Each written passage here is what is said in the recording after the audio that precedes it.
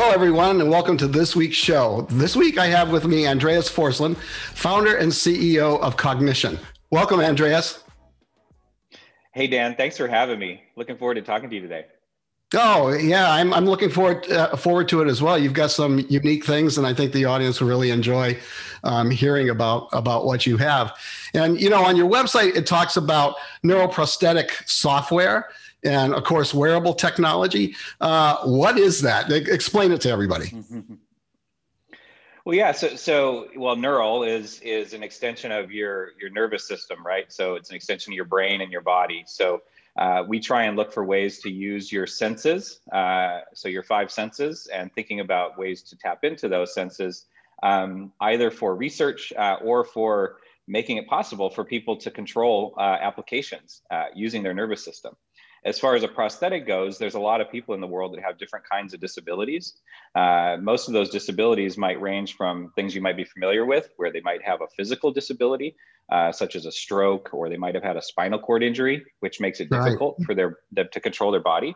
Others are invisible disabilities, where there might be genetic or progressive, such as multiple sclerosis or Rett syndrome or autism. So when we think about neural prosthetics, it's making technology, either hardware or software, that makes it easier for people who have different kinds of abilities to access, you know, the applications and internets just like anyone else.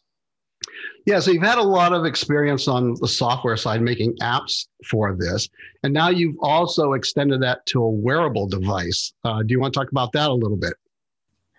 Yeah, Dan, we're excited to start to give a first look at what the Cognition One is. We've been working on it for years. It's essentially a brain-computer interface that's combined with augmented reality. So it's a first of its kind, complete integrated system. And most of your viewers know what augmented and virtual reality is. But what this does is takes it to the next level and provides an extra sense as an access method for controlling augmented or mixed reality. So if you see on the back of that headset there, there's a pad on the back with a set of small little electrodes. Those are making contact with the back of your scalp. And what it's doing is it's reading your brain waves, and based on what you're looking at in the display, the BCI can detect what you're looking at through the visual cortex of the back of your brain. So as you're looking at objects in virtual reality, we can determine what objects you're looking at through your brain waves based on sort of a synchronicity. If you think about your brain through your visual cortex is starting to harmonize with the information you're actually visually looking at through your optic nerve. Yeah, so there have been numerous companies. I remember, you know, probably 8 years ago, I saw a headset that controlled a drone, and they were advertising at one of the augmented reality conferences. And of course, it didn't work quite well enough. And, you know, but with the billions of neurons in your brain, how are you guys, with just a few little sensors that you have, enabling to connect those signals to your interface and then convert it into something that the computer can understand?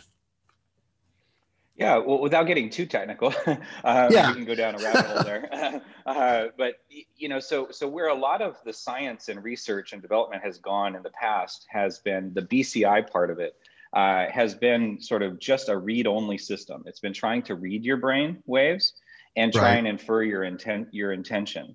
And so the challenge with a read-only system is they're very slow, and you don't get that biofeedback, right? You don't get that immediate feedback of, oh, I'm doing it right, so do more of what I'm doing, or I'm not doing it right and do less of what I'm doing. So what we've created is a closed loop design where we're based on what you're looking at, we're seeing very, very, very fast responsiveness within the augmented reality interface based on how it's resonating with my brainwaves. So we're seeing that, number one, a closed loop system is the way to go, which improves the usefulness of BCI.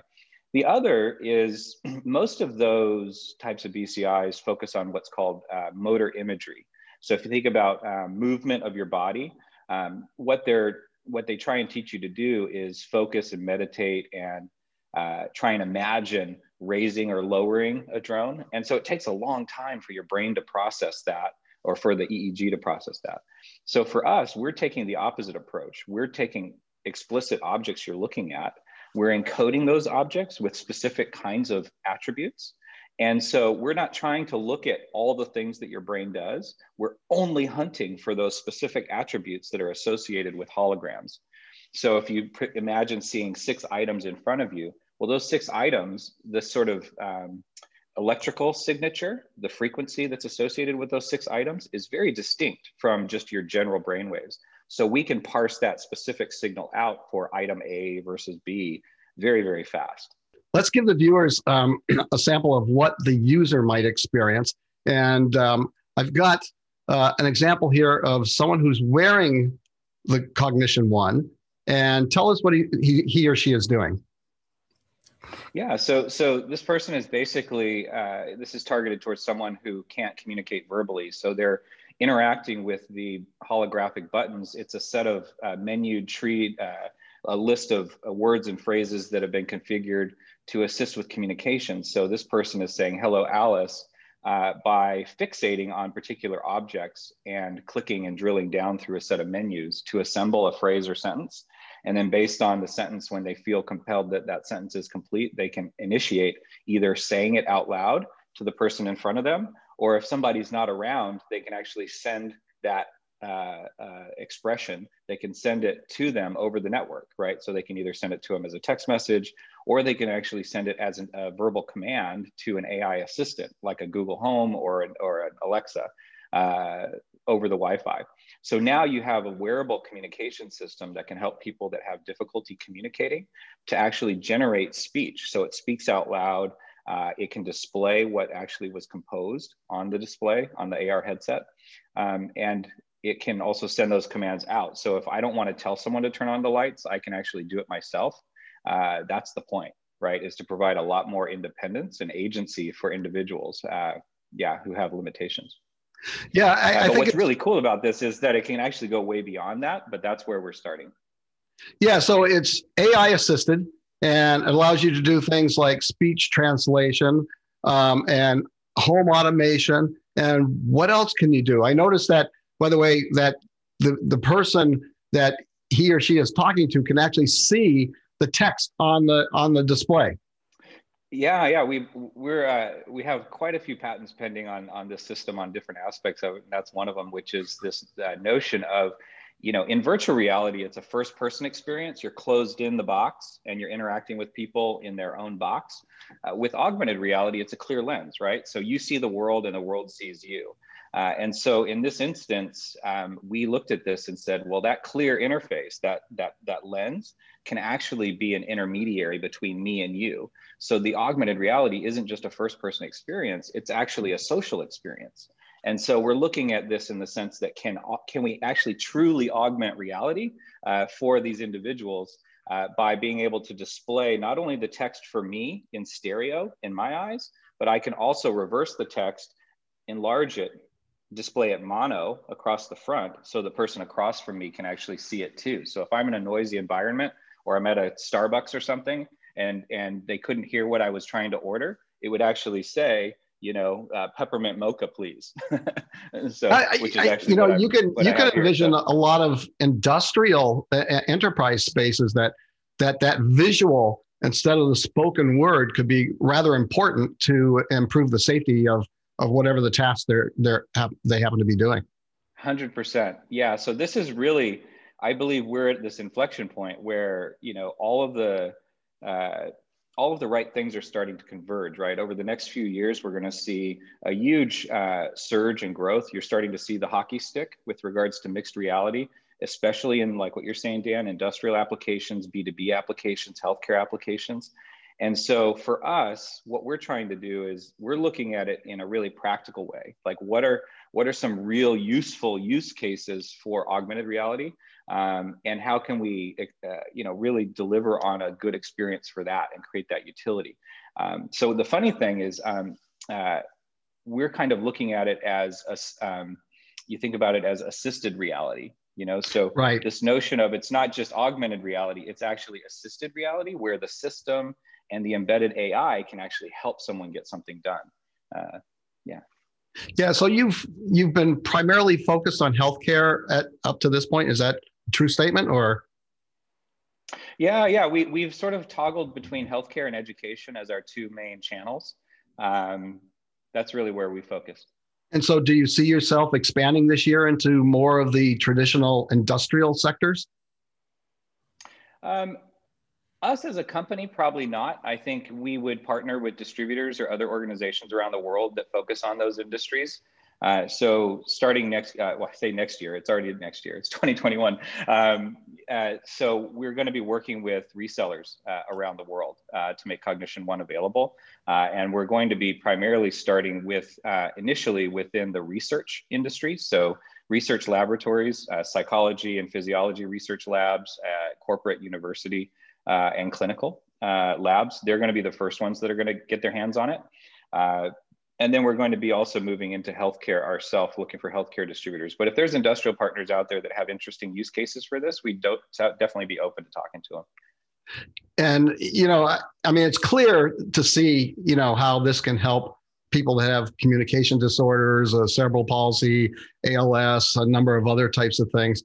I have to assume that you probably have some medical personnel on staff to help you and guide you through what is reasonable for this technology. Yeah, I mean, not only is the technology complicated and hard, right? But it's also, you want to make sure it's ethical, it's comfortable, it's not going to do any harm to anybody. So we actually have two certified clinical speech pathologists on staff. And then we also have created what we call our Brainiac Council. Our Brainiac Council is a large and growing advisory group. So we have a mixed group of end users with disabilities. We have neurologists, we have assistive technology advocates.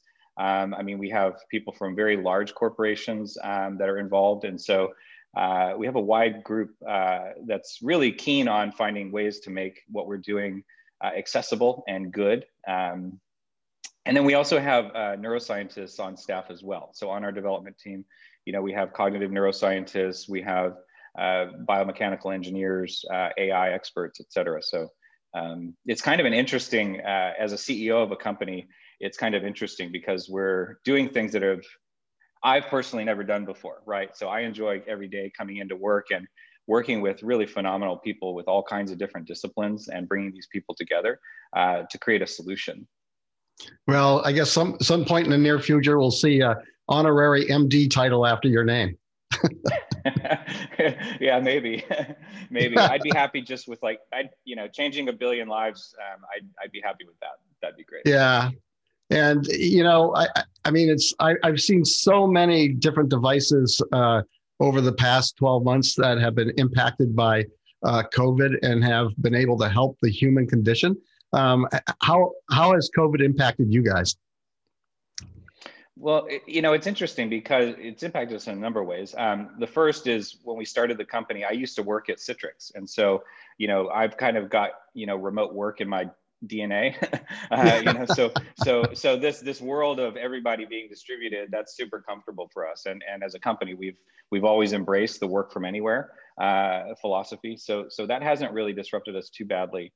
We're based in Santa Barbara, California, but we are also in Toronto, Ontario. So we've always kind of had a remote work kind of collaborative situation. But how it's negatively affected us is it's sort of, the need to be able to work with people with disabilities and actually do human factors testing. So in our product development process, we go out into the field, we visit with people in their homes, we try out the gear, we capture data, et cetera. We get their opinions about how it feels and how it works, et cetera. So that specifically, we've had to adapt pretty significantly. We get all the PPE going and sign a lot of waivers and make sure we're scheduling and we're very secure and clean and vice versa. So that's something that's super important. And it's also affected, I'd say earlier last year, it affected the industry pretty severely because of education. A lot of the schools were disrupted. And so for us to be able to access or bring our software to the people with disabilities, often it included having people like speech therapists working with those students in the classroom. So that kind of went away. So we kind of had to wait until the speech therapy industry adapted to COVID, and they figured out how to do remote therapy. And then once they sort of figured out ways to do remote evaluations and therapies, then we could re-engage with that. So we sort of pivoted, I don't say pivoted, but we shifted some of our internal efforts and priority last year away from marketing and more towards just double down on development. So we doubled down on the Cognition One. So we actually cut our actual release schedule in half. So we were able to put a lot more effort into getting our headset ready and everything like that. So when do you plan to launch and make it available? The initial units are going to be available late summer this year. And to get a hold of you, the best way? Best way is to visit one.cognition.com. That's O-N-E spelled out. one.cognition, COGNIXION.com. And there you can learn more about the product. We have press images you can download, and we have a form there. So if you want to get onto the early list of first people who want to get their hands on it, there's a form down there that you can let us know that your interest level. So that's the best way, is to go to one.cognition.com. Well, I think with that invitation, you're probably going to get a lot of people that are going to reach out to you and try to get their hands on a device. Well, wonderful. We're looking forward to that. Yeah. And I think it's a really exciting time. I think, the future of mixed reality is really going to be multi-sensory, and, the day where having, wands and things that you your have hands to hold out there to control stuff. Yeah. The days that those are going to go away, right? A lot of those gesture controllers are going to become wearables, like, sensors on your arms. The ability to actually interact with content, whether you're in virtual reality or augmented reality, is going to be much more driven by eye tracking and other biological sensors, like what we're doing with regards to brainwaves. So we really see sort of the next big step in moving that platform into something that truly is an extension, a bionic extension. So like you said earlier, when we first started talking about, we're focused on neural prosthetics. Well, ultimately, we all have neural prosthetics today. Our phone is a prosthetic. Sure. So, so this, what we're doing is no different. It's just the next generation of it. Yeah. Well, we're looking forward to seeing it. And I'm looking forward to see how it impacts the lives of all those people out there that can really use it. Thanks, Dan. Appreciate it. I hope you have a great year. Yeah, and you too. We'll be keeping an eye on you. And thank you very much for coming on the show and talking about the Connection One.